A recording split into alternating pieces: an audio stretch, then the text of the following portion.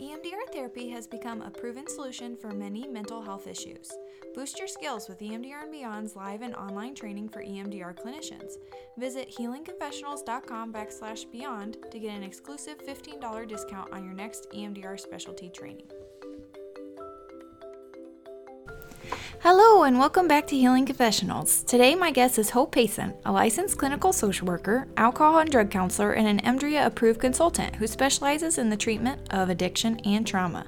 She has over 20 years of experience working in community mental health settings in the following capacities: Director of Supportive Housing Program for Domestic Violence Survivors, Coordinator of an Assertive Community Treatment Team, and originator of a homeless outreach program that included on-site assessment, treatment placement, and long-term follow-up for clients with histories of addiction and trauma.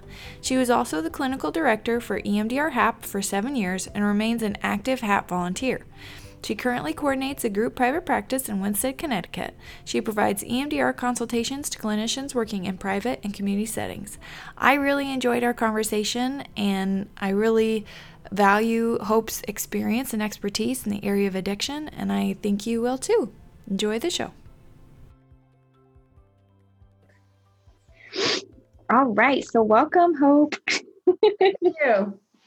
All right, so you did a talk for EMDR and Beyond on addictions, and then you have also produced a documentary about addiction. So I thought we would just do kind of an overview of it all, starting with, for those of us who live in the Midwest and aren't faced with the opioid crisis every day, what would you tell us? That addiction has been a part of our community, all of our communities, for generations. It's just that fentanyl has really heated it up. So because it's so deadly, and that's what we're facing on the East Coast, but I'm sure all of the country, but if it isn't that, there's other drugs. But because you can purchase drugs and you don't know the quantity of fentanyl that's in it, the overdose rate has gone up significantly for us. And actually, since the pandemic started, it's gone up, overdose rates have gone up 30%. Oh my goodness. Yeah, but the good news is we have a wide distribution of Narcan now that we didn't have, and much more harm reduction. So in our community, when this would happen, we would lose a lot of people, but we aren't losing as many because people have access to Narcan and education about how to use it. So now we're actually getting people using the Narcan, landing in the ER, and getting offered services when they may not have before. So for people who are not familiar with Narcan, how would you describe what it is? Narcan is a medication that will reverse an overdose. Gotcha. So if you find someone who looks like they're overdosing and you administer Narcan, which can be done through the nose, a nasal spray, you can reverse the overdose, save their life, and have the opportunity to talk to them about recovery and treatment. So, which brings us to where you come in, treatment and recovery.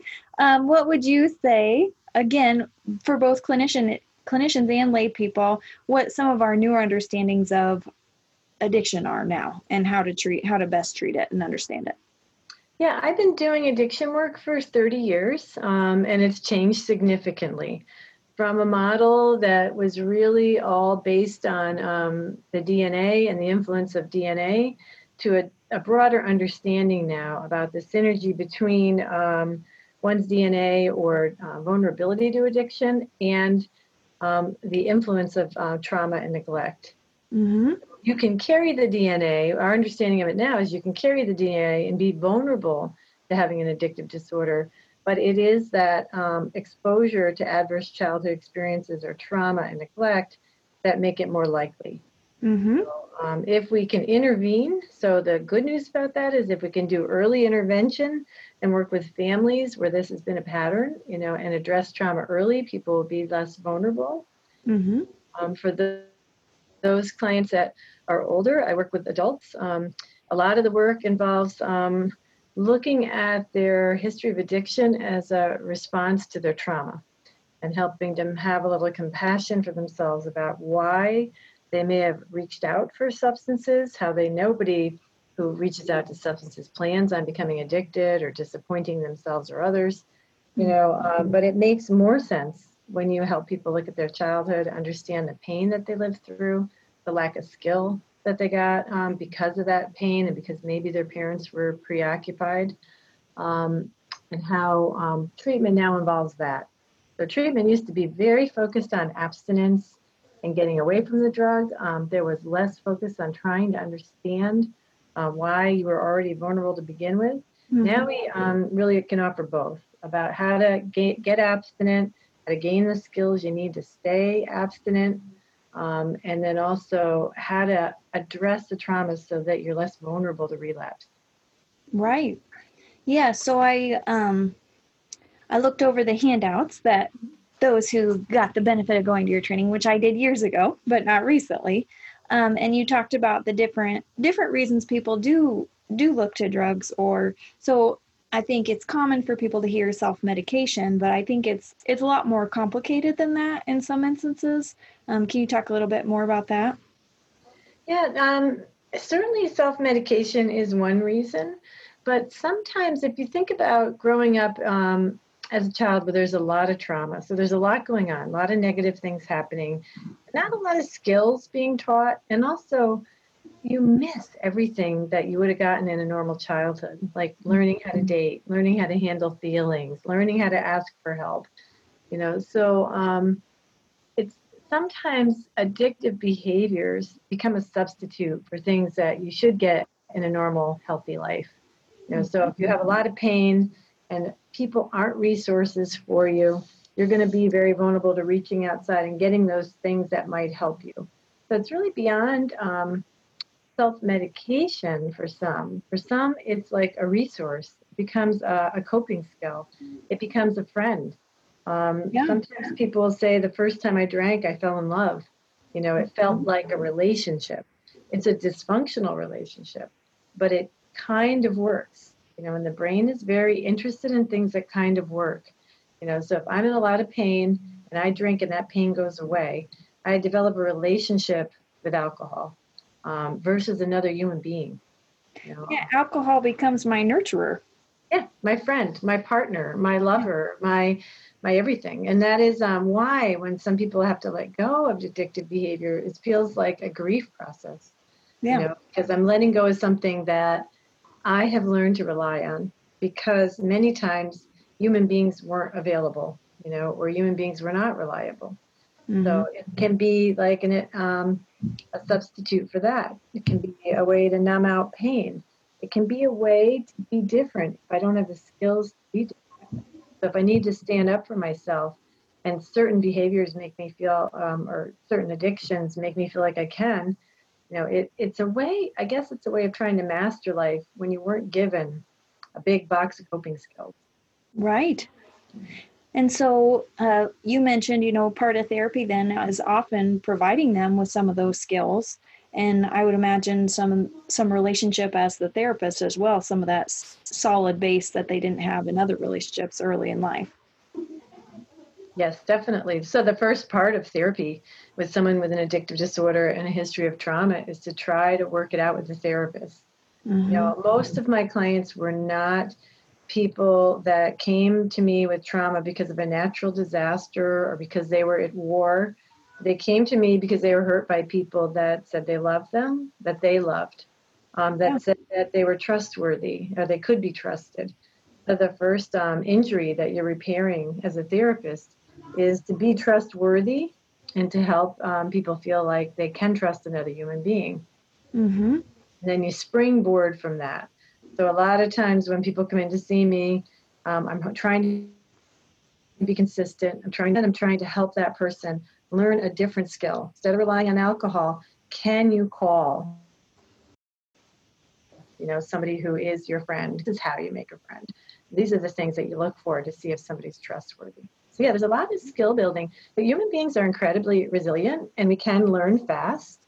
And I've seen people who have no reason to trust any human being learn very quickly to begin to through therapy and other things.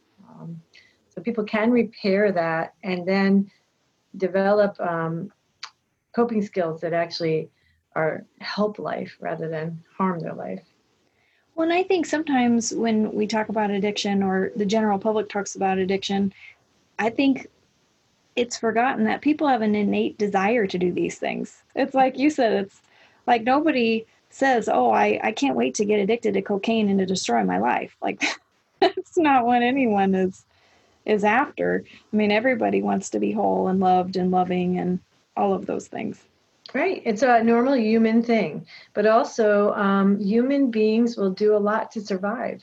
Mm-hmm. So, in an unusual circumstance, when you can't get what you need in any other way, we'll do whatever we need to do to survive. So, that's how addictions start really young for many people with food, with being, and they're not just drugs and alcohol. That's my specialty area, but a lot of people are addicted to all kinds of things: work, being perfect, gambling, sex, love, everything can be done compulsively, over time.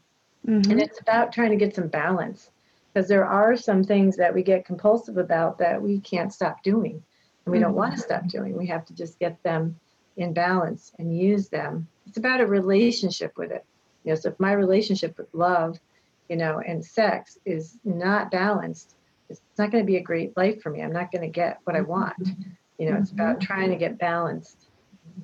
Yep, and have it be in its proper place in its life. Right. Yes. Yeah. So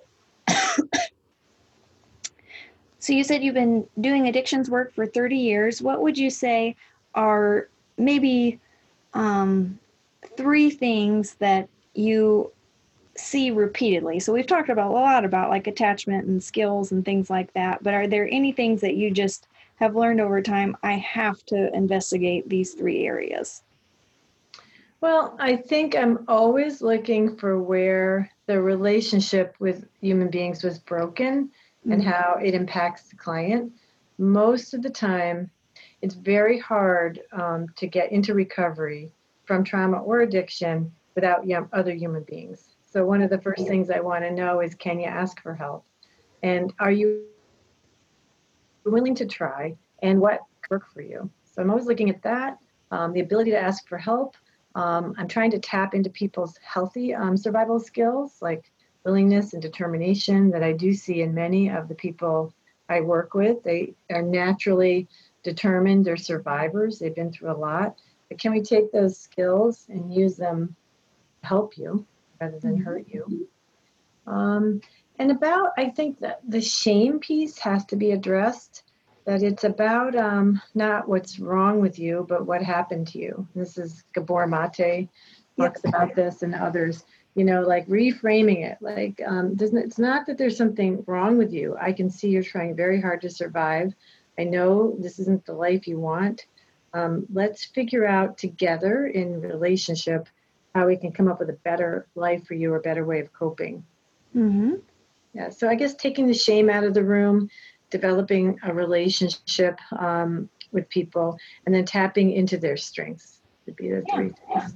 I love that. So let's talk a little bit about the documentary. How was that birthed? Where can people find it? What can they look forward to when watching it? The name of the film is Uprooting Addiction. It was created because I wanted to bring real people's stories to a conference presentation. Rather than me talking about people, I wanted people to see them. And so I invited 13 people to my home to talk about the roots of their addiction and what it is. And each person was different. And I looked around, I sent an email out and asked, did anybody know a filmmaker? And a filmmaker answered, which is just a little miracle. Yeah. That I'm willing to come and listen. So she came and listened. We spent the day together building this tree, and it's in the film, featured in the film. Each person tells their story and what is their particular route to not only their addiction, but their recovery, like what helped them. And after the day was over, she said, this isn't a little clip for a conference, this is a documentary. And then we partnered and formed a nonprofit and raised money. This was now, I think, 5 years ago. The film is completed, and it really traces the lives. We had 13 people, but we had to focus on, I think we had 6 people's stories that we focus on and follow them through the film. and it's kind of a happy ending. So it's not a sad, depressing film. It's more a film about different people talking frankly about what caused them to be vulnerable, and then how they got into recovery and what's going on in their life since. And each person takes a different pathway. Some try traditional therapy, some go to 12-step programs, some find spirituality. So that's their story. It's an hour long, and it was in the film festival stage. So I've been showing it for free.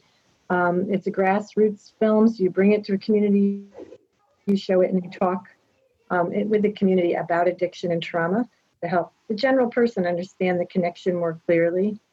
And then COVID hit, and the film festivals were canceled. But we just had a film festival open up. We got into about 4 now, and we're talking with a distributor. So once we have a distribution system in place, then we'll be able to tell people how to access the film. Now, if they go to our website, which is uprootingaddiction.com, and they give us their contact information, anytime the film is being shown, you'll get a little email telling you where. And once we get distribution set up, you'll find out how you can access it. Wonderful.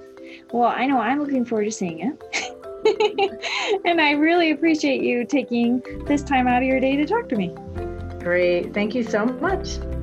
All right. Talk to you later. All right. Bye-bye.